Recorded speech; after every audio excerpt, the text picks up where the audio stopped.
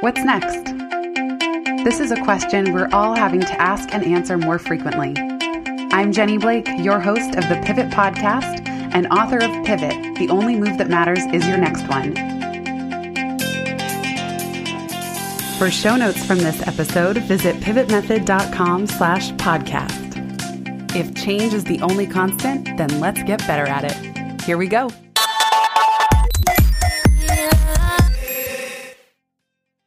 Hello, everybody. Welcome back. I am delighted to be here today with Brooke Seam, who I met through a mutual friend, Julie, and have gotten to follow her and her story ever since. And I just think the work that Brooke is doing in the world and who she is so incredible. This is a woman of many talents. She's a speaker, writer, and chef, and also trained ballerina and CrossFitter. P.S. Who spent 8 years in the New York City food and wine industry before an opportunity to travel around the world with a remote year fell into her lap. Despite a career that included honors such as Zagat's 30 Under 30, becoming a Food Network Chopped champion, and co-founding Prohibition Bakery, which had boozy cupcakes that were so delicious, and authoring a book of the same name, Brooke's, quote, successful Manhattan life also fueled a lifelong battle with depression. Prescribed antidepressant and anti-anxiety drugs at 15 years old after her father's sudden death, the opportunity for a life abroad sparked a realization for her that she had been heavily medicated for half of her life. That's when she decided to make massive changes. She booked a one-way ticket to Malaysia, and then she got off all the prescription drugs.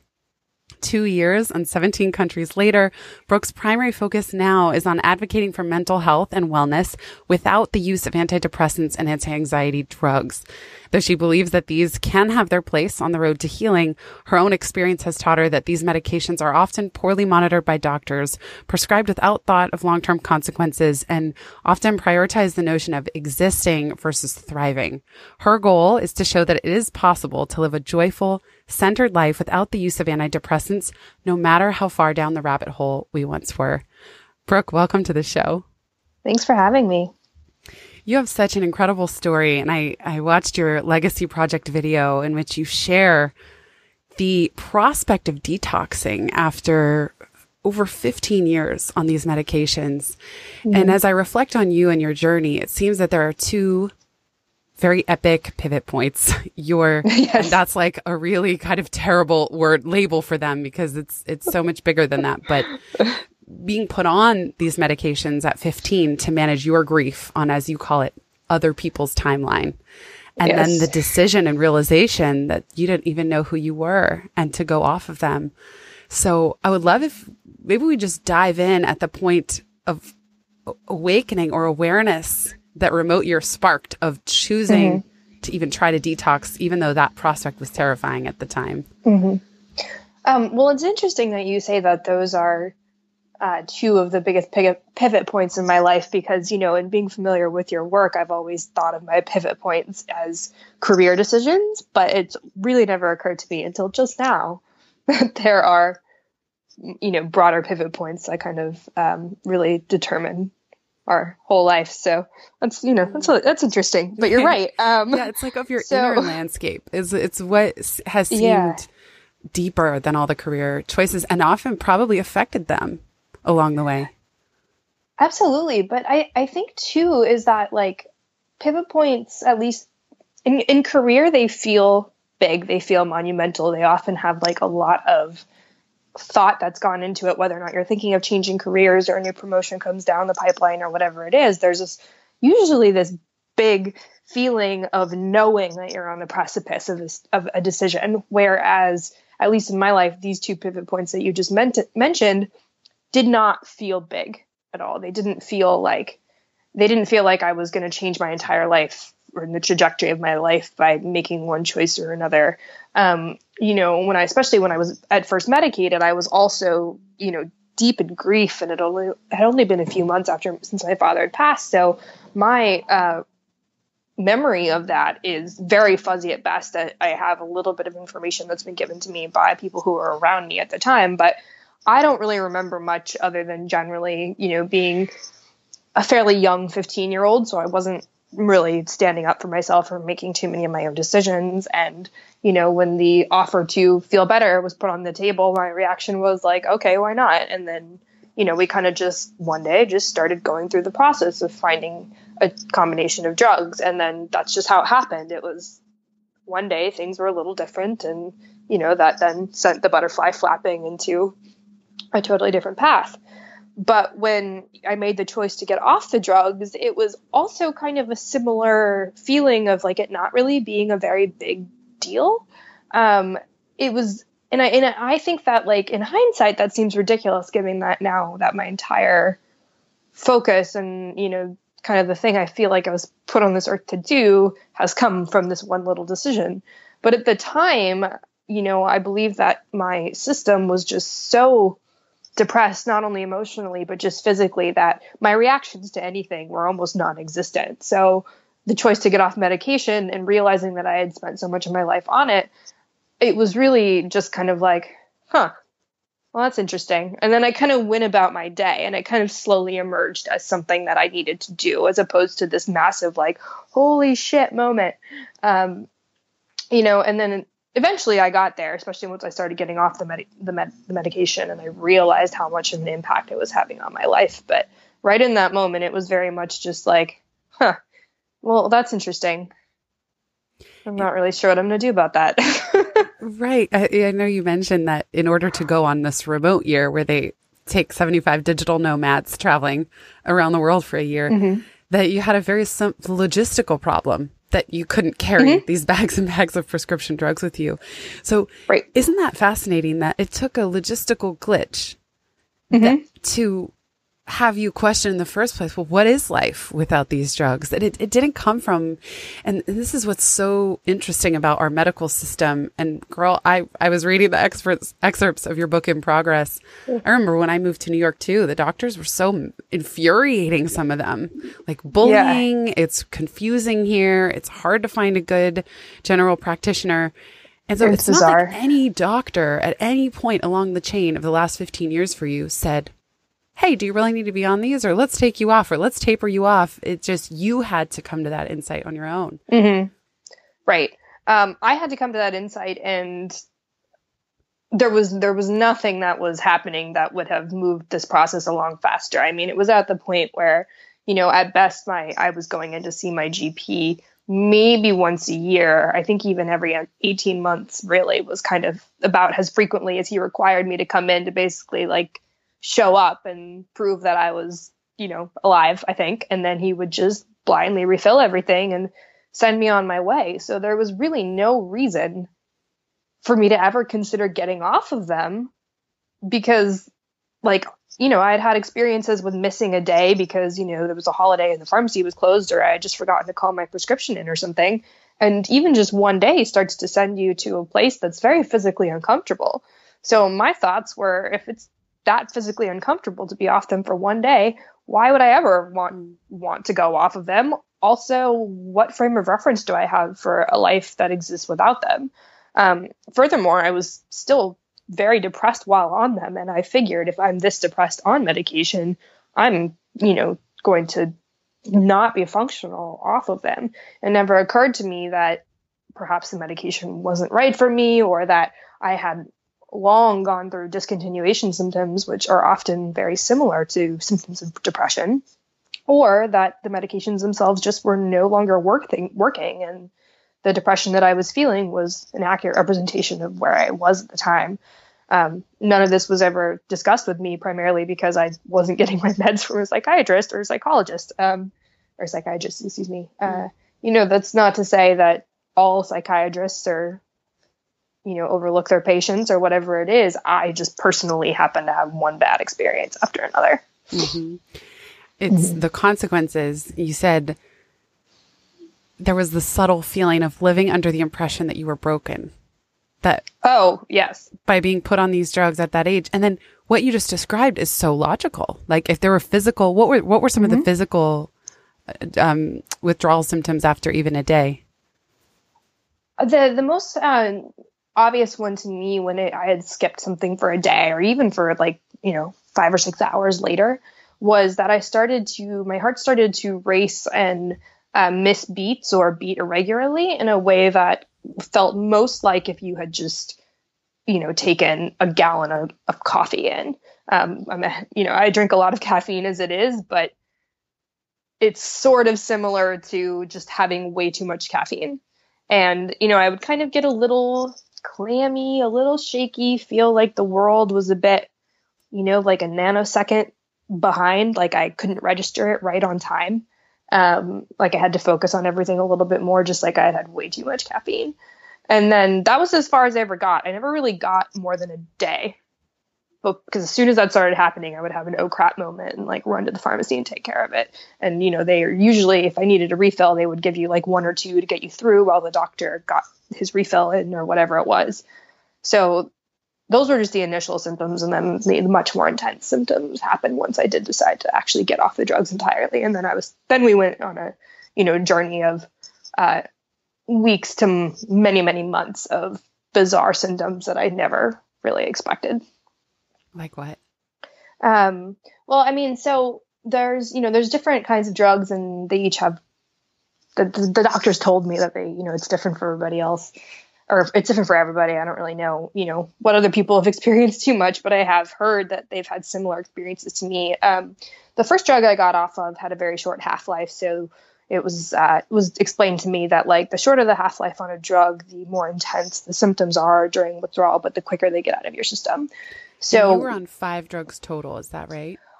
I was on between 4 to 7 drugs for a period of 15 years, depending on what was going on. They weren't all antidepressants and anti-anxiety drugs, but they were all related to symptoms and bizarre things that kind of happened after my father died. So looking back on it, I believe that these were all manifestations of grief and pain one way or the other. And ultimately they were all just medicated to try and get fixed, because I'm off all the drugs now, even the ones that weren't, they were for example, I was diagnosed with a low functioning thyroid when I was like 16 or something. And so I spent part of these 15 years on thyroid medication, which theoretically is something that's not supposed to be a lifelong thing, but I'm not taking the drugs anymore and my thyroid's fine. So all the symptoms that came from the thyroid happened in the year after my father died. I had a mysterious stomach illness where I would just start puking all the time. So they gave me a stomach drug, and it was just all of these things that by the time it all got mixed together and I started getting off of them, like it was impossible to tell what way was up. Did you count how many pills you've taken over your lifetime, or you guesstimated? I did.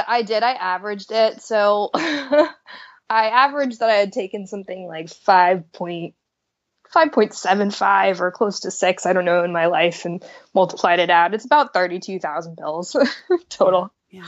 Because I really couldn't, say exactly the exact number, but it seemed pretty it's a good exercise and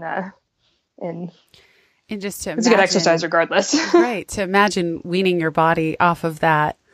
And not to mention that the initial or original grief is still in there. As you've been, right. I know you've been doing work with a spiritual teacher. We'll come back to that because I'm so fascinated. But the trauma lives in your body. And I know you describe even your dad had episodes of rage, thankfully never directed at you or your mom. But even as you were growing up, he was bipolar and so there was already trauma and grief in your body. Yes. So just by going off the pills, 30,000 plus pills 15 years later doesn't mean that you probably actually had to stare that down in addition to the physical symptoms, which I know I interrupted you, but would love to hear just more of what you were experiencing physically and mentally, emotionally.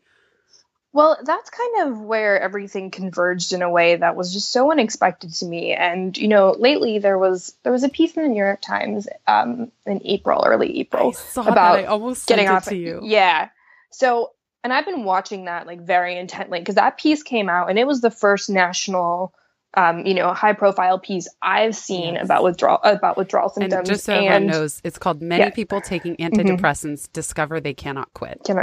Yeah. And it's about a 3,000 word piece that, that the title gives away what's going on. But the backlash of that I found to be completely fascinating. I mean, there are, doctors from all different realms of the field and scientists and whatnot were chiming in, talking about how the article did a disservice to people on antidepressants, there was a whole bunch of articles that popped up about like the shame in taking, or that there should be no shame in taking antidepressants, and that like the myth of this withdrawal thing needed to stop. And I was just kind of surprised that the shift in stigma seemed to go back in the day. It was like, if you're taking antidepressants, there was a big stigma.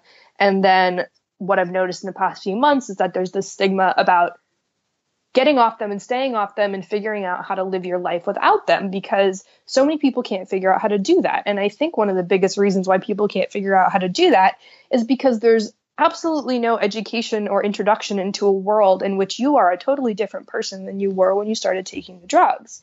And so you're kind of forced into what, to me, both physically and emotionally felt like a second puberty. Mm-hmm. And that is honestly the best way I can describe it, because I was 30 years old when I went on the drugs the first time. I was a pretty serious dancer. I was kind of a little late to the puberty game to begin with, but that's about when I was put on the drugs. So all of this development that was supposed to happen for me happened under the influence of various medications. And so here I am, 30. Obviously, my life is totally different than it was when I was 15. And yet I was going through withdrawal symptoms that, ranged from about 3-4 days after I got off the first drug I was off of. I literally got caught in the rain in New York. Sometimes in New York in the spring, it just starts raining out of nowhere.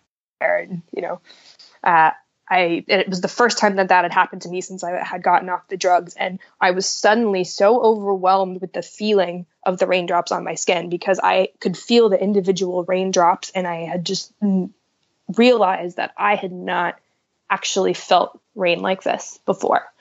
And it was this moment that this was, the pivot moment for me that kind of blew everything open, where it was like, if this is what it feels like to stand in the rain, what else is different? And everything started changing. I mean, my vision got better. My hearing became so sensitive that I was having trouble, like actually even just going out into New York, because it was so loud and I couldn't handle the input.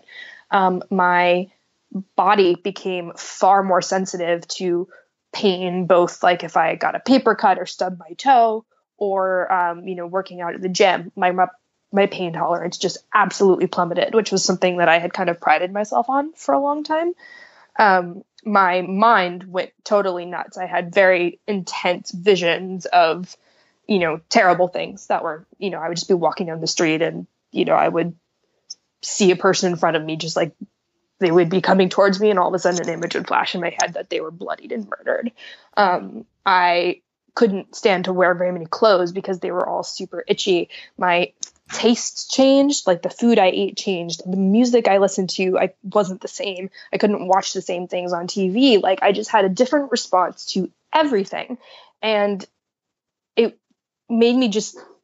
put me into a place where I was like, I have no idea who this person is, because I couldn't, suddenly I used to watch Dateline all the time, which is kind of an amusing side note, because what I believe is that it was one of these things where I actually got a little bit of an emotional response, because, you'd see other people go through terrible things and get murdered on TV. And as terrible as it is to say, I think I was so my emotions were just so repressed that I couldn't get a response out of myself for anything else. And so I used to watch Dateline constantly. And then as soon as I started getting off the meds, I was just horrified, and I would get nauseous when I watched it. And like, I couldn't really reconcile why this was happening at the time. Then you throw in all the intense emotional swings and shaking and crying and, breaking down in the subway for no reason at all. I mean, my mom was the only person I was talking to on a regular basis. She said the intonation in my voice was different. Like, it's just so many things were different.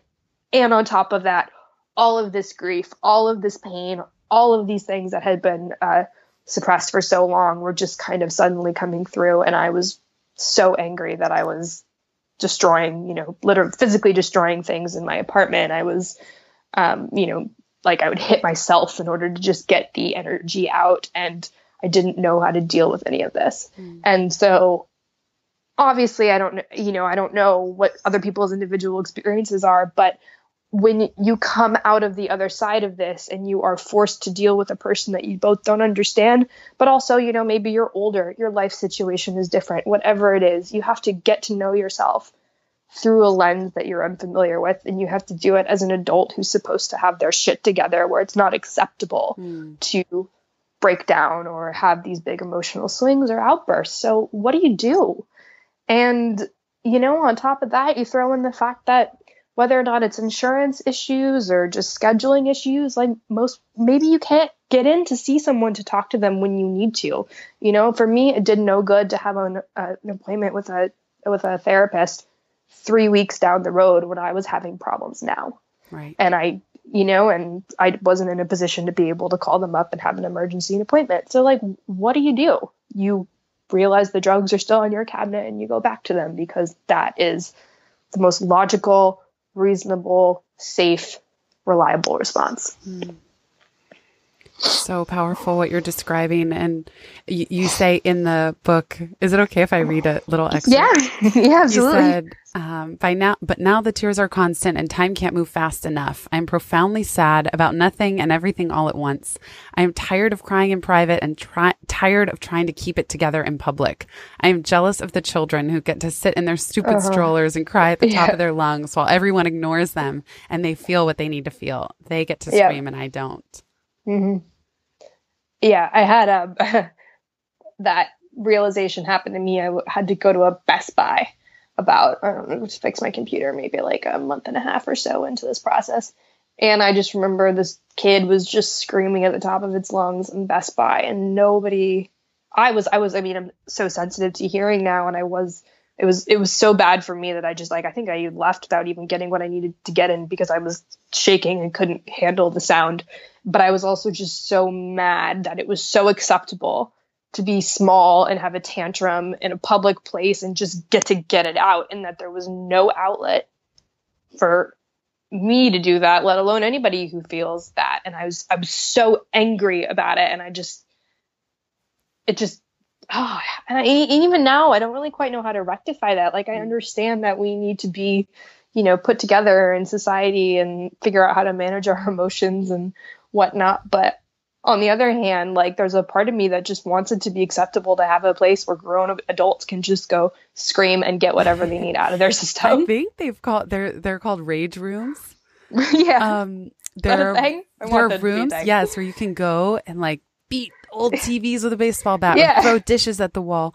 And Tosha Silver recommends taking a coconut and going to like rocks and just breaking a coconut. And actually, I've been lucky enough to go on vacation with Brooke, and she is a tree climbing master. So Brooke, actually, if anyone's qualified to go climb a tree and get a coconut and bust it open, I've seen you do this. I have done it. Yeah. It's true. Yeah. And then at least then you have a delicious coconut to enjoy afterwards. Totally. You know, as a reward for getting out all your rage. Totally. And you said that, like, on the medicine, you used to sleep through these feelings. You said, It's not that I didn't get angry or have the urge to scream. I was always angry, so much that it was as normal as my heartbeat. When the rage built up, it stuck in my throat and tightened my chest in a way that reminded me of being a child. And sleep was the antidote. Deep in slumber, I wasn't a threat to myself or to the world around me. Not peaceful, but passive and controllable. Oh, yeah. I just would take a nap all the time. I was an expert napper. Just that difference between peaceful and equanimity that you're finding now versus passive and controllable. The same thing about trying to manage the grief. You might have been managed, but it wasn't processed. It wasn't healed. No. So I think it's so powerful how you describe that when you're going through detox and you're so sensitive, and I know New York City was very challenging for you at this time, understandably, that it would have been so easy to go back to the cabinet and just say, well, clearly I'm better on the meds than off. What helped you make it through? I could imagine there were some real down and dark days where you felt it was a futile attempt to even, as you're describing, you almost are going through puberty for the first time, or getting to know yourself for the first time as an adult. So what carried you through? There were a few things at work. I think that, you know, I had kind of just a little bit on a whim booked this, you know, one-way ticket to Malaysia and put a down payment on remote year. And there was kind of a no way out feeling. Like I knew that I at least had to get on the plane. I really like could not even fathom the idea of doing a whole year, but I knew I had to get on a plane, and I'd put all of these other parts of my life in motion. And it was a complete upheaval because I had to deal with my business. That was a physical location. I had to deal with my business partner, who understandably wasn't so thrilled with my decision. I had an apartment and a dog, and I had to deal with everything from, vaccinations and all of these things, and finding a subletter and whatnot. So I had a lot of things to occupy me and like reasons to keep moving. However, I also, in between all of these really dark moments, and, they far outweighed the good, but I did notice that I was having these little tiny moments of feeling like there was a piece of me inside of me that I didn't know yet, but was more comfortable with and felt more familiar and more warm than any piece of me that I had kind of really interacted with as an adult.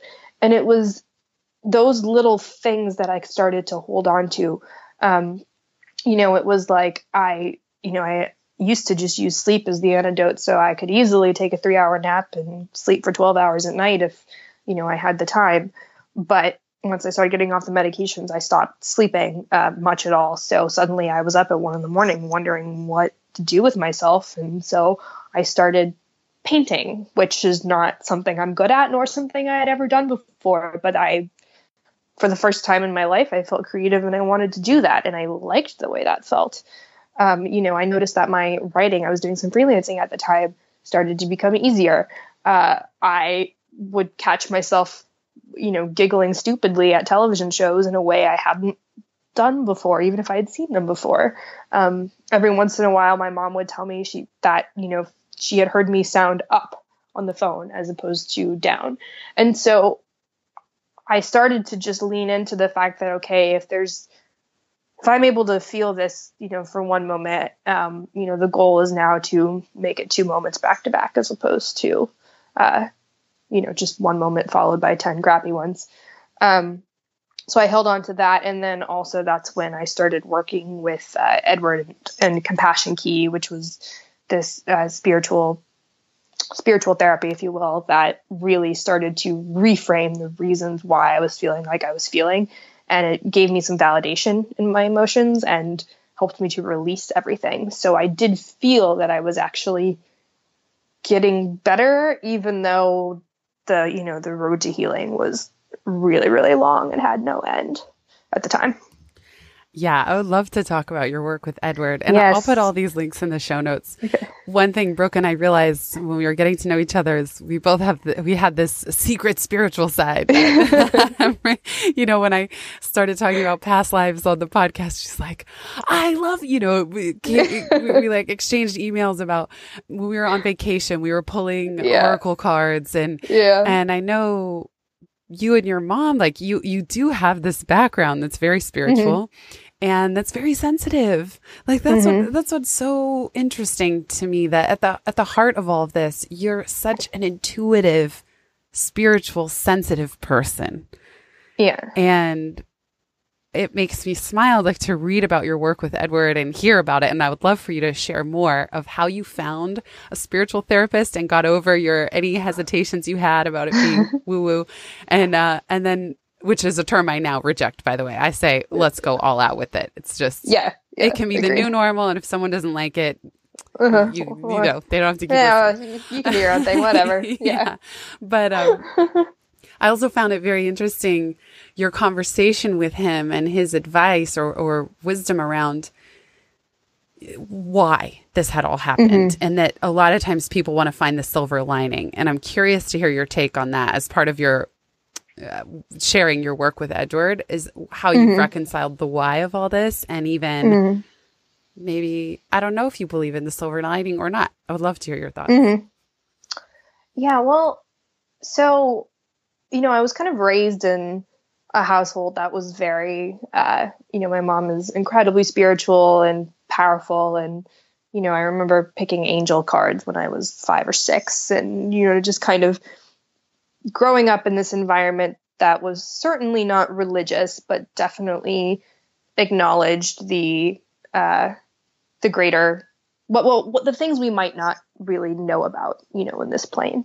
And so I've always been open to that idea, but found that, as I was a teenager and going into my early adulthood and whatnot, that I had a very hard time reconciling all of that with what I was feeling, which was, intense depression and dissatisfaction with my life, and feeling like I was just kind of the victim of all sorts of circumstances that, were not tragic enough to really complain about all the time, but we're still, certainly I wasn't, anointed with gold or anything.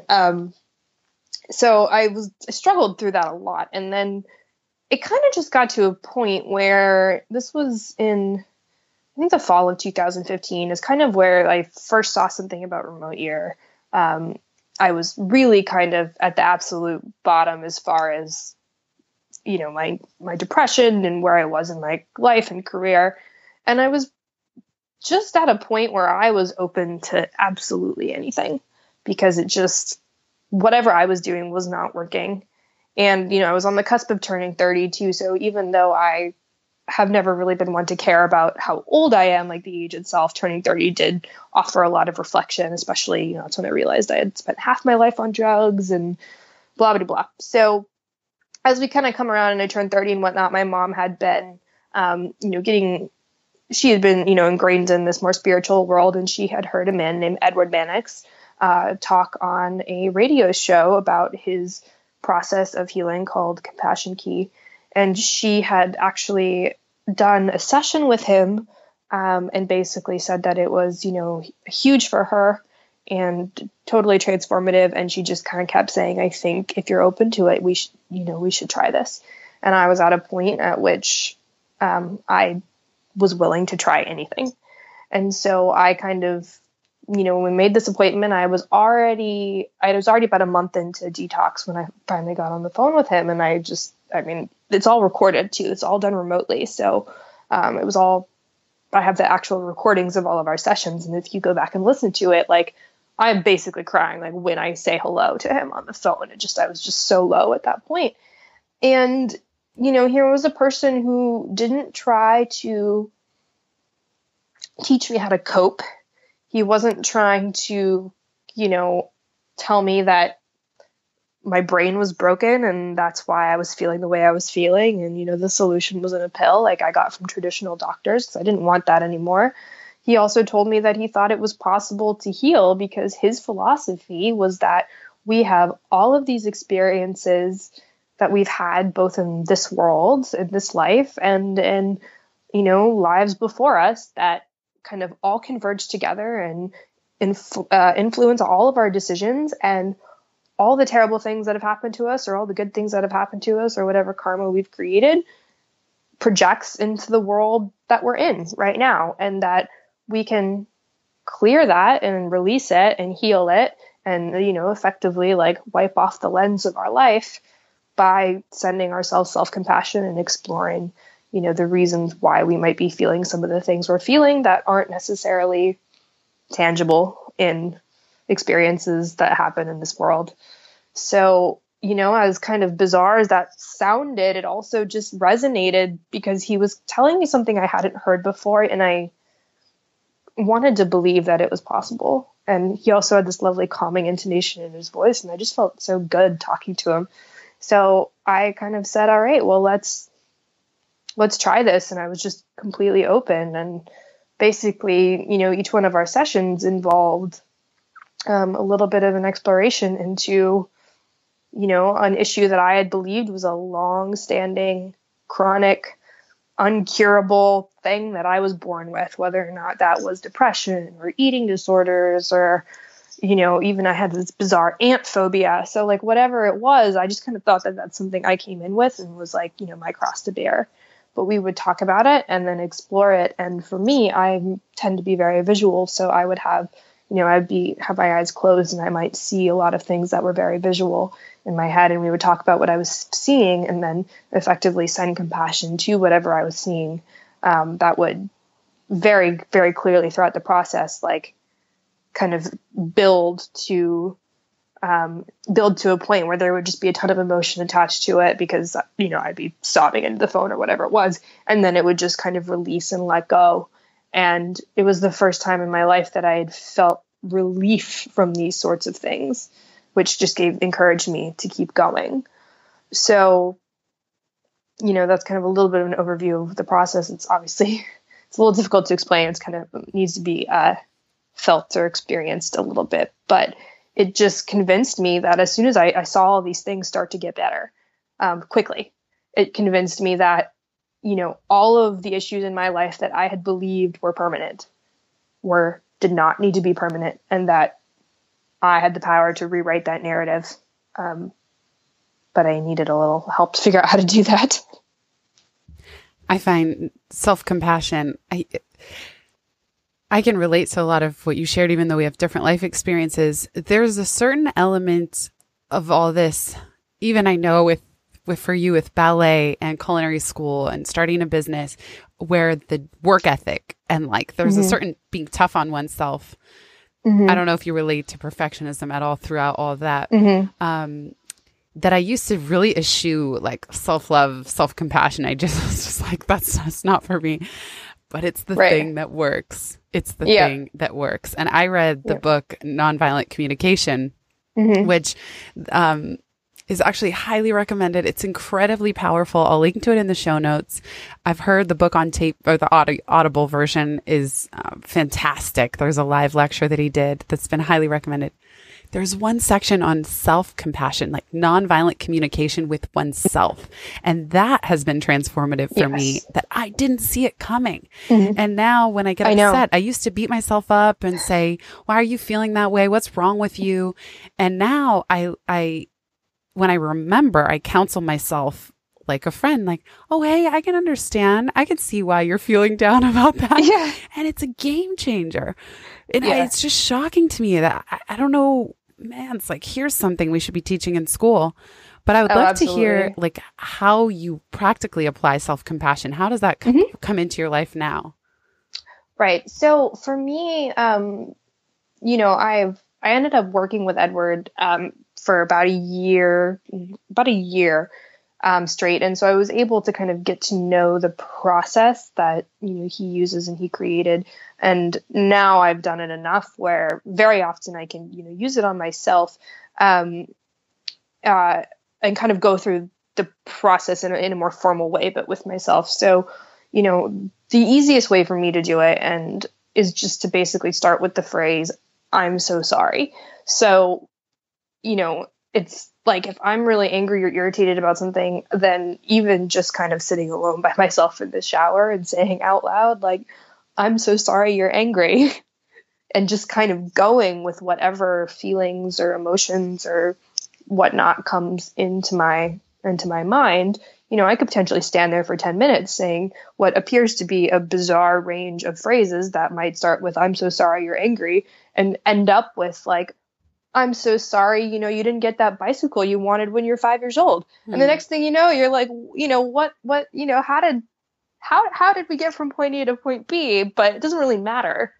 The bottom line is that it just kind of goes through this point where I can feel it in my body if I'm on the right track of something that's kind of buried within me. And simply using the phrase, I'm so sorry, is this simple way to give myself compassion that doesn't I don't have to think too hard about it. I just take the emotion and throw I'm so sorry in front of it and see where that takes me. I also visualize a lot. If I'm having a physical issue, for example, a hip issue, I've had, it's a little bit of a lingering hip issue from an old injury that just kind of won't go away. I'll kind of mentally just put my hip or whatever it is, in front of me in my head and talk to it and give my hip compassion. I'm so sorry you have to support the weight of my whole body or whatever it is, and just kind of watch how it changes. And for me, it actually physically changes in my head from something that might, be kind of red and throbbing to something that's tired and wants to lie down, or, whatever it is. It's bizarre when you say it out loud and to hear that you just kind of have a conversation with yourself and see what the parts of you that are wounded have to say.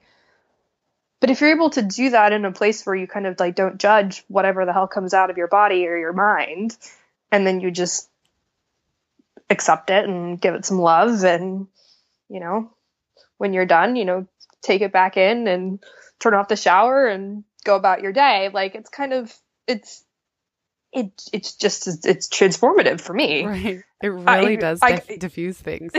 Yeah. And it kind of, even in a way, like when you hear yourself saying some of this stuff or thinking some of this stuff, there's, you know, it kind of breaks the, you know, self-identification pattern a little bit. So you're a little bit aware of how ridiculous it is, which also just kind of diffuses the issue.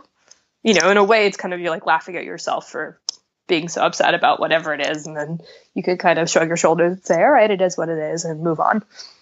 Yeah, I know. For me, it's also dropping the self-help. There's like a self-help enlightenment bar that I somehow set for myself, like that anytime I fall short of just total and utter enlightenment and equanimity, I'm like thinking that I'm a failure. And sometimes it just helps me to realize, like, oh my gosh, imagine you're human. Who knew? Like, who knew that we're not robots and we're not supposed to be, and to just feel those ups and downs. So tell us what I don't have the exact timeline. So tell us how long you've been detoxed. And I know you're now living in Vancouver with your boyfriend, although you say still effectively homeless. Yeah, categorically homeless. Categorically homeless, working on a book, and obsessed with tiny houses. So take that wherever you want. I would just love to hear a snapshot of life right now. So it is, I would say, I'm approaching a 2-year anniversary of getting off the last drug. I got off my last drug in July of 2016. So we're almost there. I would say that last one I got off of, though, had a much longer half-life. So I believe I was still feeling withdrawal symptoms for that through about January or February of 2017. And I was traveling during that time as well. So I had to, you know, each place I went to, like, managed to bring up a whole host of issues that was, you know, very fun to deal with, but also kind of just expedited the process, I think. So, so it's about 2 years since then. And, you know, I consider myself fully cured from clinical depression or anxiety. That is so incredible. That's not to say I don't, like, still get down or get worried about things, but I just am able to manage it in a way where it doesn't consume me and it doesn't fully send me down a hole that I can't dig myself out of. It's certainly, you know, I don't think a clinical label could ever really be put on it anymore, because I can feel the difference. So, but ever since I started traveling in 2016, I kind of, you know, I changed my mailing address to my mom's house, and I move around once every 4 weeks at this point. I would say Vancouver is my home base right now, but I come here just about a month on, a month off, and then the rest of the time I'm either traveling for work or just spending much more time at home with my family. It's kind of another thing that's come from all of this is my priorities have really shifted, and, you know, I just don't feel the need to look for validation in my career or whatever's coming in externally, when for me it's so much more important to, like, spend as much time with my family as I can, or with the people who are important to me. And, you know, I've created what feels like a much smaller life than what I was living, which is bizarre because I've done a lot more, but it feels much smaller and more resonant with me, which is probably where the tiny house comes in. Like, at this point, I just don't have that much stuff. I can fit most of it into a suitcase and, you know, maybe a couple of boxes because I have a lot of kitchen stuff. But I just like the idea of being mobile and also being condensed, but also having a space that's totally my own. So, you know, I'll just, like, when I'm bored, I'll just, like, go fantasize about pieces of land in the middle of the Nevada desert, and then, you know, like, see what the latest in tiny houses is, and, you know, build my magical future where, you know, I have to build a septic tank myself and figure out how to get power, and then, you know, then I go down solar power panels, and it turns into a whole thing that seems entirely impractical, but it's an amusing way to pass the time. Well, I like you wrote to your newsletter list and you said, you want to have a tiny house community, but really far away from each other. Like you don't want to be so social that you're right next to each other. No, and, I would like to look out and see nature, but like know that I could walk 5 minutes and find someone. See, I love watching like tiny homes. What is it? House Hunters Tiny House Edition. Right. Even though they're all exactly the same, like they follow the exact same formula, I feel I effectively live in a tiny house in New York. Yes. So it makes me feel better that people actually seek out this size home. So there's a lot to like. I love how you said you've created a much smaller life and that the benefits of that and the benefits of a tiny house rather than the constant striving. Right. And you're so accomplished. Like all of you, I'm going to put in the show notes as well. Brooke like told us, she's like, oh, I have an audition for Chopped coming up. We're like, what? Who are you? Like she hasn't even been working as a full-time chef. Then she goes on Chopped and wins out of nowhere. And was like rehearsing. Our friend Julie got to go to a Chopped run through. Tell us, what was your Chopped ingredients? What did you have to work with? So it was a chocolate themed episode. So every basket had chocolate in it. I actually just watched the episode again last night with a couple of friends who got all excited about it. And I hadn't watched it in a while. And then we had like the first basket was soft shell crabs, white chocolate covered caviar, chocolate olive oil and pomegranates, I think. The second basket was smoked pork shank, chocolate whiskey, this chocolate crepe cake thing, and purple spinach. And then the last box was chocolate covered seaweed, pistachio cream, apricots, and something else chocolate that I can't remember. And I can't remember what the other chocolate what did thing you was. make? Oh man, it was just a comedy of errors the whole time. I dropped a crab on the floor in the first 5 minutes of the show, so I'm just swearing up a storm, like making myself look really good. I'm like, no, it was. Ask. I had just they had started off alive, and then I had deep fried them, and man. Like it looks when you watch the episode, it looks like there was a string attached to one of them, and it was just like pulled away because it just sort of flies off the tray and falls like on the ground. It's this sad like fried crab, and I'm left trying to figure out what to do. I almost got booted. It's funny now because I won, and it was a few years ago, but at the time it was tragic. I think there should be both me and the crab. I think there should be a chapter of your book called Chocolate Crabs and Caviar. That would be dedicated. Chocolate crabs. So speaking of your book, I know Brooke is on the lookout for an agent. So if any of you wonderful, most perfect agents are listening, Brooke has a draft of an incredible book, and I was lucky enough to read a few chapters. And let everybody listening know, where else can they find you and keep in touch? Well, as part of my tinier life, I have kind of taken a few steps back from social media in the past few months. But I'm still there. I'm on Instagram at Brooke Seam, on Twitter at Brooke Seam, but I tweet once every 6 months if you're lucky about nothing in particular. And then, my website has a decent amount of information, and there's a little newsletter there that people can definitely come subscribe to that if they're interested. But really the easiest way to get a hold of me is probably just contacting me through my website, brooke@brookeseam.com.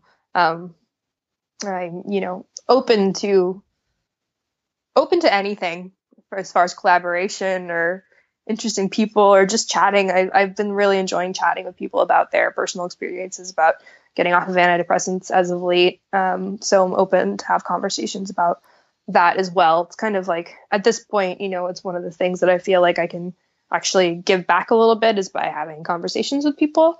I certainly hope that one day I can do that on a larger scale. But for right now, one-on-one conversations, I'm totally, totally happy to do. So yeah. Brooke was also on a podcast with our mutual friend Krish Saroy, Mavericks Unlimited. So I'll put that in the show notes along with everything else we mentioned. That one hasn't released yet. Okay. But I'm not quite sure when it will, but we filmed just a couple weeks, or it felt like we filmed because we saw each other in person. But, oh, nice. It was just a couple weeks ago. So yeah, this is all kind of a new part of my life for sure. So I'm having to, figure out how it works to make a very odd career change at 32. So Well, if there's anyone can do that, it's you. I've watched Thanks. you do it many times. And just for listeners, this will be in the show notes at pivotmethod.com/podcast. But Brooke's name, in case you want to look at her website right away, it's Brooke, Brooke, Seam, SIEM.com. Yes, correct. SIEM. There it is. Yep. Mm-hmm. Brooke, thank you so much. Thank you for sharing your Thank you story. so much, Jenny. Yeah, this You're is so welcome. important. And I just commend you for the courage that it took to detox and go through all of the side effects. And watching you process this and share your story is downright heroic. So thank you so much. Thank you. I appreciate it. Thanks for giving me an outlet to tell it.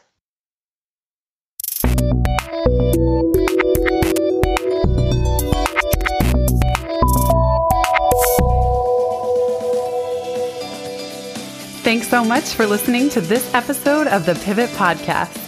Make sure you don't miss an episode or my insider tips and templates by signing up for Pivot List, a curated twice monthly newsletter where I share the inside scoop on what I'm reading, watching, listening to, and the latest tools I'm geeking out on. Sign up at pivotmethod.com/pivotlist. Get show notes from this episode at pivotmethod.com/podcast and connect with me on Twitter at Jenny_Blake.